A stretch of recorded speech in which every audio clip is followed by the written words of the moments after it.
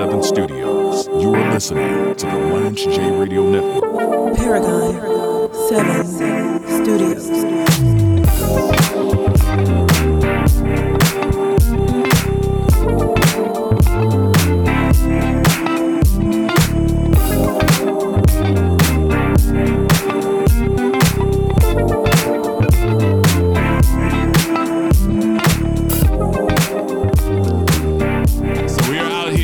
You're listening to the Lance J Radio Network. We're coming to you live from Hendersonville, Tennessee. This is part of the GalandaCast series.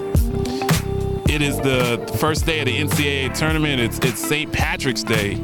You should have a green tie on. So you're running for judge. You already messed up, man, because you should have the green tie on representing St. Patrick's Day. Well, James, they say that actually, if you're Black Irish, you don't actually have to wear any green. Because people can't pinch me. No one's pinched me yet today, and I don't. Okay, well, I definitely don't want to get pinched today. I'm a ball fan. I went to UT Law School and UT Knoxville Law School, and so my blood bleeds orange every time. Well, you can never go wrong in Tennessee with the Vols, with the checkerboard orange. That always is a winner. So we have a special guest today. We have Paul Waldwin, who is running for judge in Davidson County. Now, we're out here in Hendersonville, so this isn't Davidson County, but Paul Waldwin is running for judge. He's going to join us for a few segments this afternoon. I really appreciate you graciously coming to spend some time with us. I know that you are a very high-demand trial lawyer, so I think you just were coming out of a deposition this morning, and you're all dressed up.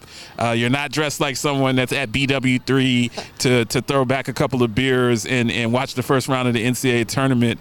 But I'm really excited. Been kind of chatting with Paul on the DMs, on the cell phone and the text messages. Been wanting to get him in, especially for those that are listening on WVOL here in Nashville. This is someone that is in your district that you have an opportunity to vote for. I want to give him a chance to showcase himself and talk about his background, talk about his skills, talk about being a man of the people, and some of the things that he can bring to the culture, some of the things that he can bring to the bench, and what type of record he will have in his judgeship, what that will look like. So it's very exciting to have you on the show, Paul. I really appreciate your time.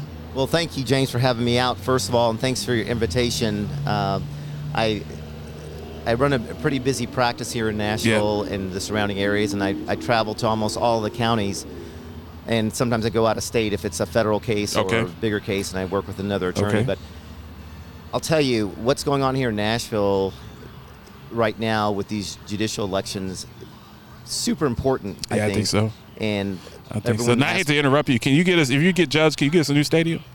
That's a big topic in my world, in the sports world. Is I was looking at comments of people mad that they're trying to build a new stadium, and who's going to pay for it? Is it going to be the taxpayer? Is it going to be the owner of the Titans?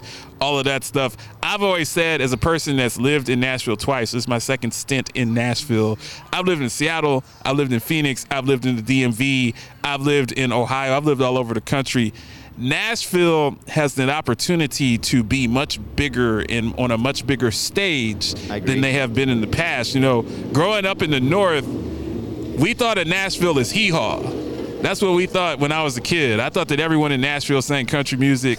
Nashville's not like that at all anymore. Like, it's a really cosmopolitan city with all of the bells and whistles. And I would love to see a venue. I'd love to see a Super Bowl here. I think that Nashville should be showcased. I'd love to see a Final Four here. I'd love to see a college national championship here. I know that's not what you came to talk about, but I just had to get my 2 cents in. Well, the thing is, you know, there's so many complicated layers to building a new stadium and new arenas and things of that nature. So I definitely want to talk about that. Yeah.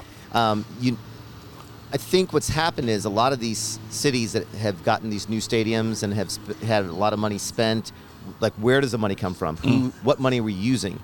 And then, you know, you drive around Nashville after the past 3 or 4 months, and you say, we need to fix our roads. Got to fix the roads, man. And the roads are terrible. I almost lost my car downtown. And I'm seeing cars breaking down every day and flat tires and things of that nature.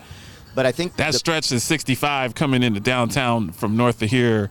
Oh, it's bad. It's bad. Hey, like don't even talk to people out west on 20, on 40. You really think, and I'm driving a tank on wheels. Like you really think, drive a tank. You really think that you might lose your car. Like you think that the overpass is about to break apart and you're fall in. So that's definitely a bigger priority to stadiums. I all agree the with that. shops in Nashville that do car work are happy right now. Oh man, they're making eating. a mint. They're eating. They're making a mint in the They're tire eating companies. for real.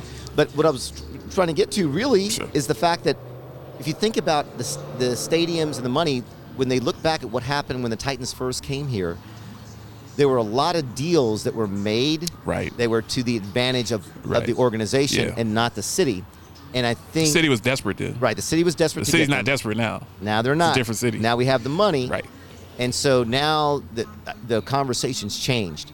And so I think something's going to happen, but because of where the stadium currently is and where they and what room they have, I think there's like 300 acres that they can use, land use, but 110 of those acres belong to the people of Nashville. Okay. So there's discussions going on right now about what to do, and if they do build a space, where the money's going to come from. But I think the new conversations will have something going on. But I almost feel like they already have started deals that we don't even know about. Yeah, I'm sure that's true. So if you're just tuning in, I have Paul Walwin that is joining us. He's gonna do several segments with us today. He's talking about his candidacy for judge here in Nashville. I know that we're a nationally syndicated show, but it's always good to bring the insight into what makes someone run for public office and the great things that they'll bring to the bench if elected. Wanted to ask you about your background. Sure. Before we get into your campaign pitch and the things that you're going to do, tell us about your background. How did you get into law? How did you start with your own law firm, becoming an entrepreneur and a criminal defense attorney? Kind of walk us through your background. Sure. Basically, it started off as me wanting to go to med school, really. Okay. And I was up at East Tennessee State University Right. and was going to go to the med school up there and had all my pre-med stuff going. And my dad was a physician, so I'll just back up to how we came to Nashville in the first place. We moved here in 1974 after my family got out of the military. My father was a Right. retired lieutenant colonel. Right. And our last base, we were in San Antonio, Texas, and then at Fort Hood, and then we came to Fort Benning. And after Georgia. Fort Benning, we stopped here in Nashville to visit some friends on the way back to Michigan. And liked it. And my dad met some friends, and they said, "Hey, why don't you open up a practice here?" So we Oh, did, nice. and the rest, as they say, is history. and What that's type what of medicine is your he father? was an practice? orthopedic surgeon. Orthopedic surgeon. And so he Okay. worked at many of the hospitals here, collaborated with some of the people at Vanderbilt and Nice. things of that nature. But and he, It's a medical hub. yeah, And healthcare is my business. Yeah, It's a great place to have a healthcare consultancy like there's myself. all these hospitals Right. and stuff like that, and HCA was big here. Right. And, so we grew up here. My mom, my dad's from the island, a little island called Nevis. Yep. My mom was from Cuba. They're both immigrants, so I'm first generation American. All right. And so I kind of have a different sight on some of the things. Was your mom Watching- English speaking? She was English. Well, she became English speaking very Okay. quickly in the 50s. Got it. She came right before Castro. So she took came over. during the revolution. Right, All right before Wow. it. Wow. And they got their family over, and they started in New York and moved down. My dad went to Howard University for right. medical school in Washington. Shout out to Howard. We were on WOL Hey, 95.9 let me tell you, FM in DC. that- I would say that a third of our listenership has some type of relationship with Howard. So Yeah. it's a Howard and great you know, community. And You see, I have an HBCU shirt on. I do. so I that's, do. And let me tell you, some of the people that work with me and the partners, Fiskites and Right. and Shout out people to like Fisk. that. And there's a lot of. I'm learning a lot. Solidarity, And man. I want to get off of me for just 1 second. Sure. And I want to talk about something that's super important. Me going to UT and going to East Tennessee State University, I just think, hey, state school. Right. School. The history that I'm learning of how Tennessee State University has been robbed of millions and millions, and we're not talking about a few million. I'm talking probably over 100 to 200 million dollars at least that was funded that the other schools got over the past years. Right, because Tennessee State is a state school, so Right. it's Tennessee State HBCU, but it's money was granted to them, and Wow. they never got it. Wow. And to think where Tennessee State University would be, Right. even though they've been successful, Well, they would could be use so- upgrades in their facilities. They though, could have bought obviously. more Right. land. They could have had more buildings. Right. It's a travesty. And the thing is, people need to look up what's going on with that. Harold Love Jr., is on the forefront of that, looking into that. Right. And he found some paperwork from his father. But anyways, that's a subject that people should definitely look into because it's unbelievable what they were taking. But moving back to me, I just wanted to say that, growing up in Nashville, we had crosses burned in our yard when we first moved here in the 74 and 75. Wow. We had. I remember answering the door several times. The mat would be on fire. Wow. Now, what part of Nashville was this? Well, we started off in Goodlettsville. All right. Goodlettsville's so not changed too far quite a from bit, here, but the Goodlettsville and Madison areas where we grew up. Well, then there you go. Well, there's still some people out in Madison with the cross burning mentality. You can't do that anymore. But right,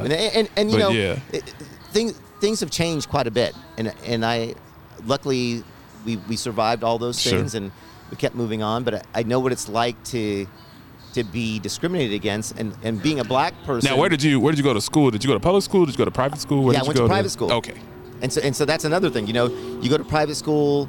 I didn't go to public schools, but after my experiences, my kids all go to public schools now. Interesting. And we support our public schools in Nashville, and because so much has been drained out. Yeah. If you look at when most of the private schools started off, was right when desegregation happened, and then all of a sudden these private schools, Christian schools, came up. Yeah. No, that's a great start, Paul. So tell us. You ultimately you were going to go into med school, but you ended up going into law. You said that you went to UT Law. What was that experience out in Knoxville at UT? Which is a great school, phenomenal school. Well, I was one of the classes that when they started building the new law school, we were displaced and we had to be around the campus. Okay. But I will say that it was a good experience and it changed my mindset. Law school will change someone's mind and how you look at things and how you see things, and realizing that there's oftentimes more views than your view. Interesting. So I think a legal training, people that have been legally trained, I think it changes them for a lifetime. UT at the time when I went there, I didn't realize some of the history there, but at the law school. But even though I'm proud of UT and proud of graduating from school there, there were some difficulties going through. Some of the students had other advantages that some didn't. Oh man. They had outlines and things, for example. Oh, yeah. So they had a leg up, so to speak. Oh, yeah. And so when they had a leg up, that means they got better grades. And they get better grades, they get better internships. They get better internships, they get better jobs when they graduate. Right. You are listening to the Lance J Radio Network.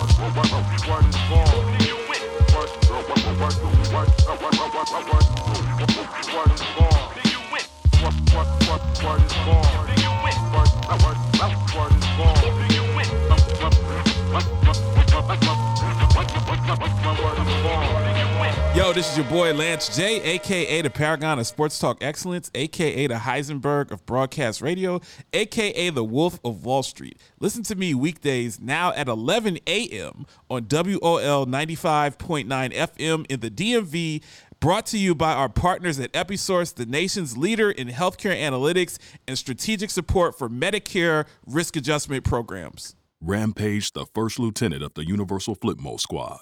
You know what? I didn't tell you this, Lance. I went to Hampton. What? Yeah, I went to Hampton U. You went to Hampton? Yep. Man, we've been doing a show together for a whole year. You just pull it out that you went to Hampton? I never went to class. I was just partying. So you enrolled at Hampton? James Lewis. I enrolled at Hampton. You didn't actually go to Hampton. Well, I had a couple of good friends. They all went to Hampton, and I was just sleeping on their couch, so I went to some of the classes. You are listening to the Lance J Radio Network. I don't know what's wrong with him. He ain't been acting like himself lately. I mean, it kind of hurt me because we've been best friends since we was in the 2nd grade. Did you know that? And I try to talk to him. He don't even hear me. He gone. I mean, I could look out for myself, but